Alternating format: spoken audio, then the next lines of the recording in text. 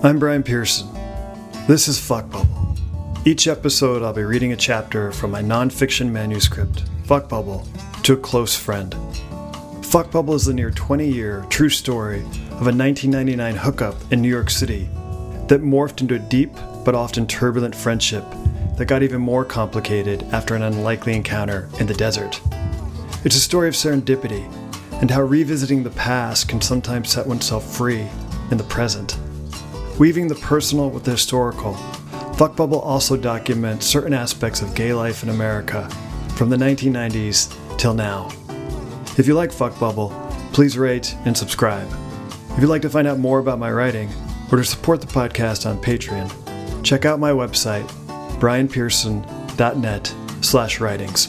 Thanks. And thanks for listening to this episode of Fuck Bubble. Whisper.